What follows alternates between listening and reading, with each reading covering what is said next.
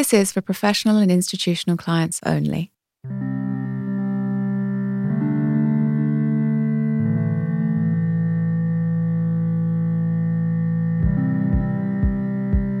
At the end of 2019, we were in a really bad way in Sydney and most of New South Wales in that it wasn't raining. We had bushfires in wide parts of the state and our water storages were dropping dramatically.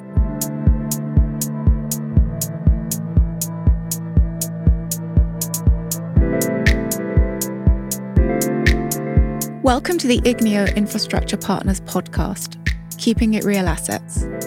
In this series, you will hear from the Igneo investment team in conversation with the leaders of our global infrastructure businesses. We will shine a light on how they operate and their approach to the challenges of an ever-changing world. We hope that you enjoy listening.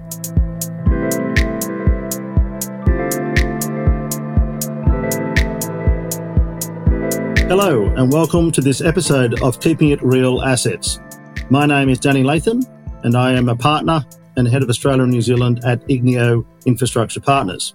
The focus of today's podcast is the Australian water sector and specifically one of our portfolio companies, Connexa Infrastructure Partners. We reside in the driest inhabited continent on Earth and therefore water scarcity and security is front of mind. I'm pleased to introduce Kurt Dahl, who took up the CEO role of Connexa in January 2022. We appreciate you sharing your perspectives on the evolution of the water sector. But before we dig in, can you give us some personal insights on your journey to become CEO of Connexa? So my involvement in the water sector has been for nearly 30 years now in a different variety of roles. But for the last 20 or so years, I've been heavily focused on the higher end treatment solution. So using membrane technology in particular to treat wastewater, desalination, treat drinking water and make recycled water. In January 2022, I came on as CEO of Connexa. We want to get in and create solutions that add the most value for our customers. And we do that by having this deep working knowledge of how that infrastructure is put together, what makes it tick. And as an engineer, by training, those things really appeal to me. Water scarcity and water security go hand in hand. All countries are facing challenges around their environmental footprint. Wastewater discharges to the environment have a cumulative effect over time. So I guess the first thing you had to address was, do I have a safe, secure drinking water supply? The second thing you need to address is, what's my wastewater discharge? What impact is that having on the environment? And I think also globally, the technology that is deployed to address some of those challenges is always increasing in complexity. I look at what you might have been able to do 30, 40 years ago to make drinking water. That's a very different solution these days. Same for a wastewater treatment plant. So complexity is interwoven into that water scarcity, wastewater treatment, environmental footprint. So Kurt, maybe for the benefit of the audience globally, just an overview of how the industry is structured here, public ownership, private ownership. We've seen PPP models in other jurisdictions over the years. Just a brief comment on that. Predominantly, the Australian market is served by public utilities, whether that's water or wastewater. They range in scale from very large state-owned corporations through to local government. You can imagine that the population in Australia is also very spread out. So we have very small assets that service regional communities to very large assets that service our big cities.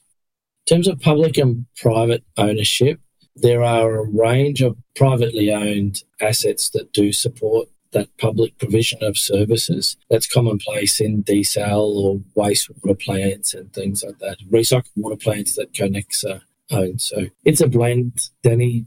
It's not a one-size-fits-all, but depending on the needs of the area, a infrastructure servicing solution has morphed over time. And we've seen globally various jurisdictions are in various stages of replacing and refurbishing the infrastructure stock and or sort of catering for growth. How do you assess, particularly in a post-COVID world, one, the investment need for that replacement and refurbishment, and two, the ability of governments to meet those funding requirements? We look at the forecasted capital expenditure for the public utilities. We are seeing on average a 200 or 300% increase in their capital spend over the next 5 to 10 years. And that's just to deliver core services. So safe drinking water, compliant wastewater, but also on the agenda for those businesses. And again, it's a society expectation is more aspirational services, whether that is water for cooling and greening, recycled water, treating of organic waste, recovery of nutrients.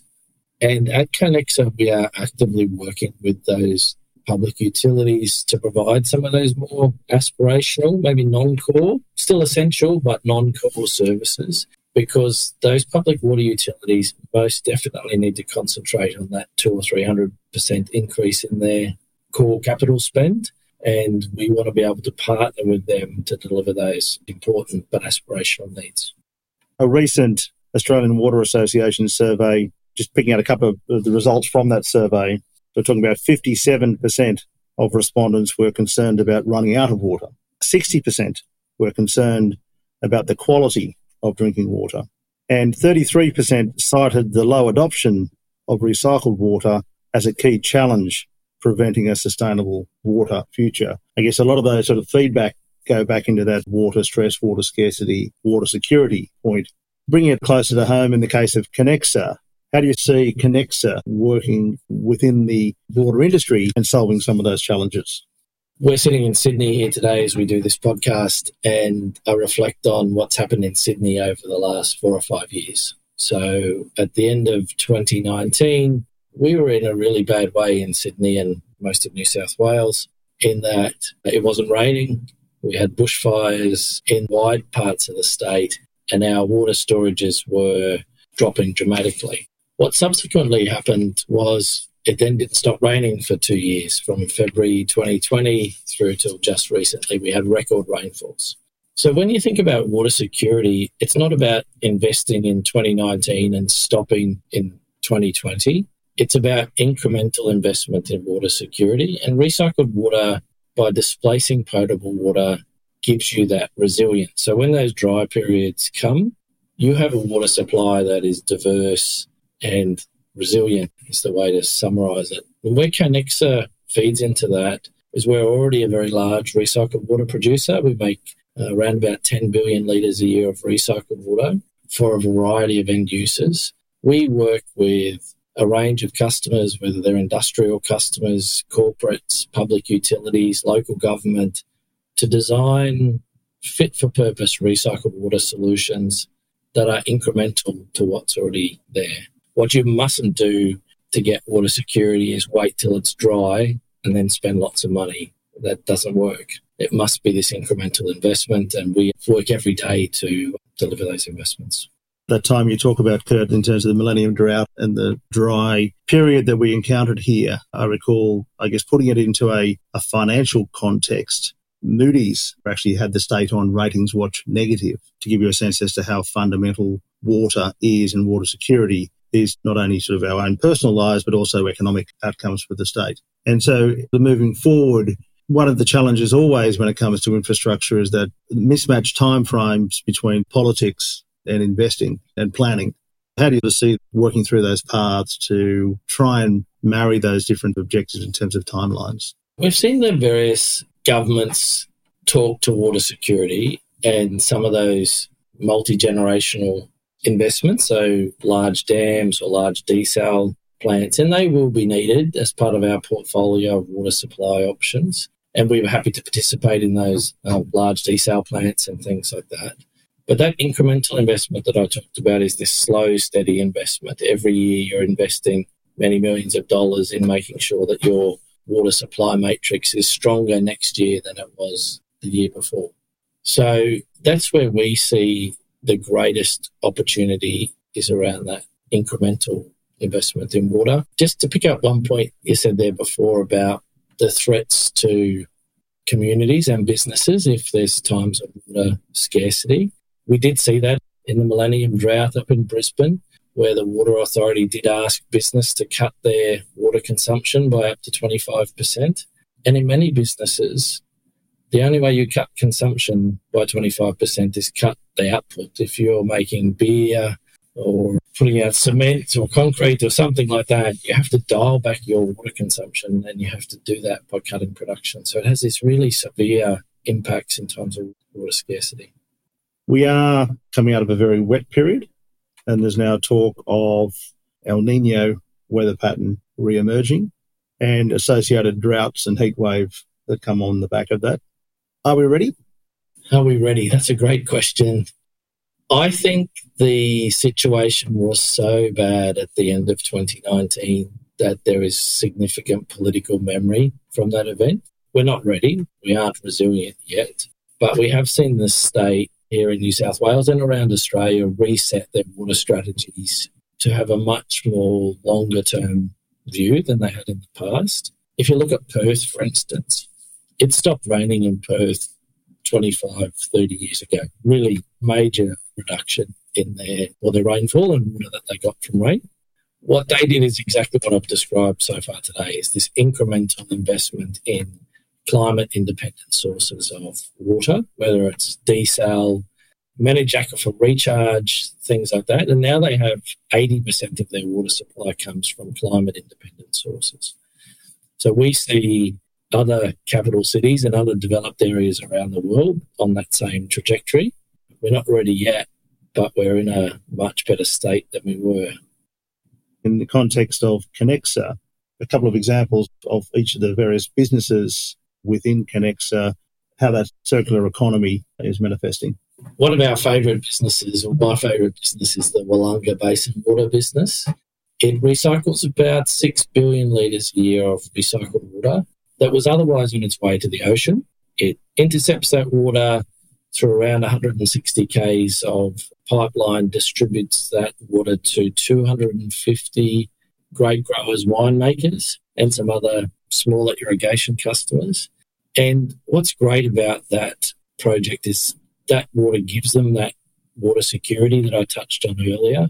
That water's always there, whether it's raining or not raining. They know that they can rely on that water, and they can make investments in their own business with that water security underpinning that. It also keeps the nutrients. So the nutrients that were in that recycled water would otherwise be discharged to the ocean. Nitrogen and phosphorus is now coming back and supporting the growth of those plants. And with a really healthy and vibrant grape growing region that underpins $600 million of economic activity in the output of that. And further to that, another $200 or $300 million of tourism.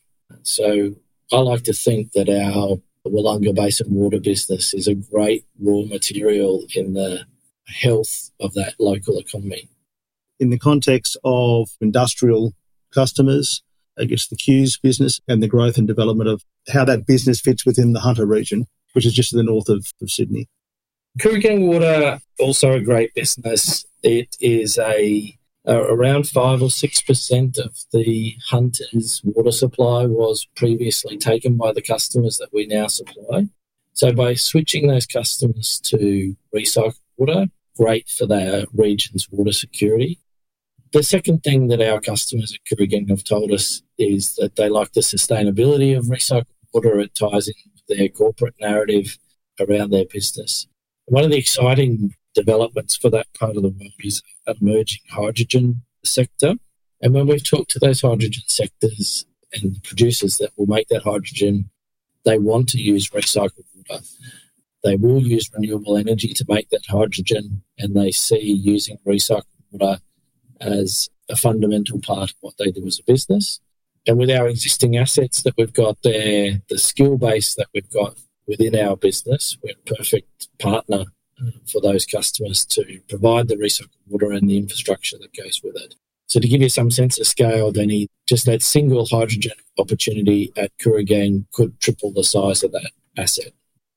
In terms of the opportunity, are you excited about the Connexa opportunity? Yeah, excited is one word, Danny. I think what we are faced with is probably an endless array of opportunities. So our challenge will be narrowing those opportunities into something that we can execute on. All of those things that I talked about before, water security, circular economy, the hydrogen sector by itself, there's something like $200 billion of announced hydrogen projects in Australia at the moment. We are not going to be able to be the water service provider for all of those projects, but do we want to be the partner of choice? Most definitely. Thank you very much, Kurt. Appreciated the chat. Great to talk. Thanks.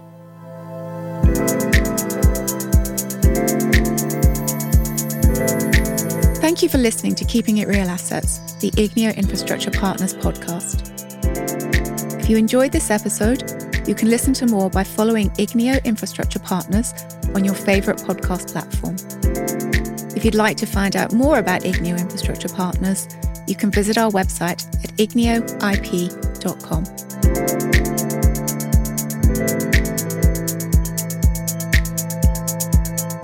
This podcast series was produced by Mark Gardner at OX4 Sound Studio.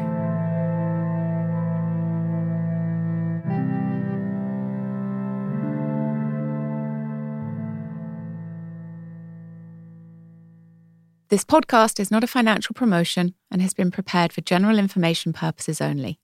It is not intended to be investment or financial advice and does not take into account the specific investment objectives, financial situation, or needs of any particular person. References to specific securities should not be construed as a recommendation to buy or sell such securities.